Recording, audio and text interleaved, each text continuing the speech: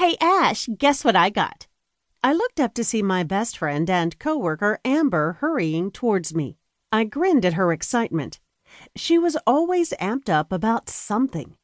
She was short with dark blonde hair and a quick smile. We'd been friends forever, it seemed like. We met in high school when my parents divorced and I'd moved with my dad to the city. Amber had been one of the first people that I'd met, and we became instant friends. She and I were both interested in going into medicine. Her mom was a nurse and her dad a surgeon.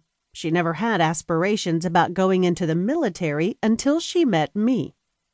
I'd known for a long time that I wanted to go into the Navy. My dad was in the service and still serves today. He never paid much attention to me until he and Mom divorced, and she gave him full custody of me. Even then, he still didn't really notice me, being more concerned with the current skirt he was chasing and whatever was going on at the base. I did everything I could to make him proud of me. So far, nothing has worked. I shook away those thoughts and turned my attention to my bubbling friend. "What's up? Guess who's in town?" "Who?" She held up a pair of tickets. "Mickey and his band are playing a show here before they take a break for the holidays. They have like 10 more shows after that, but then they'll be home for a long break. I can't wait. I miss him so much." "I know you do," I said with a smile. Her boyfriend of 3 years, Mickey, was a member of a band that toured the world. He was a really good guitarist, and he loved to play his music. And he loved Amber, too. I always envied her relationship. He was gone a lot during the year, playing show after show. She went to see him when she could, and he came home as often as he could during the tours, and he called her every night. Not once had he ever betrayed her trust. She was so in love with him.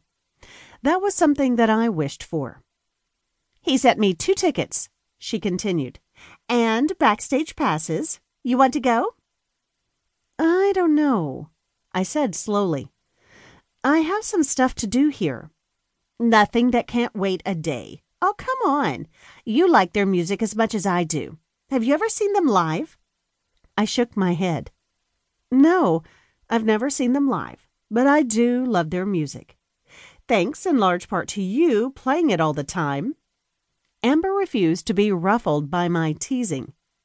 "Yes, well, you have to come with me. Their show is awesome," she said, singing the last word for emphasis. "Besides, squealing guitars, pounding drums, sexy men jumping around singing. Yep, Merry Christmas to me," she said, kissing the tickets. "What do you say? Want to?" I had to admit that she was right. Whatever I had to do could wait. And I guess I deserved a little fun. "Okay, Amber, I'll go. It might be fun." "Might be?" she said indignantly. "No, sweetie, not might be, will be.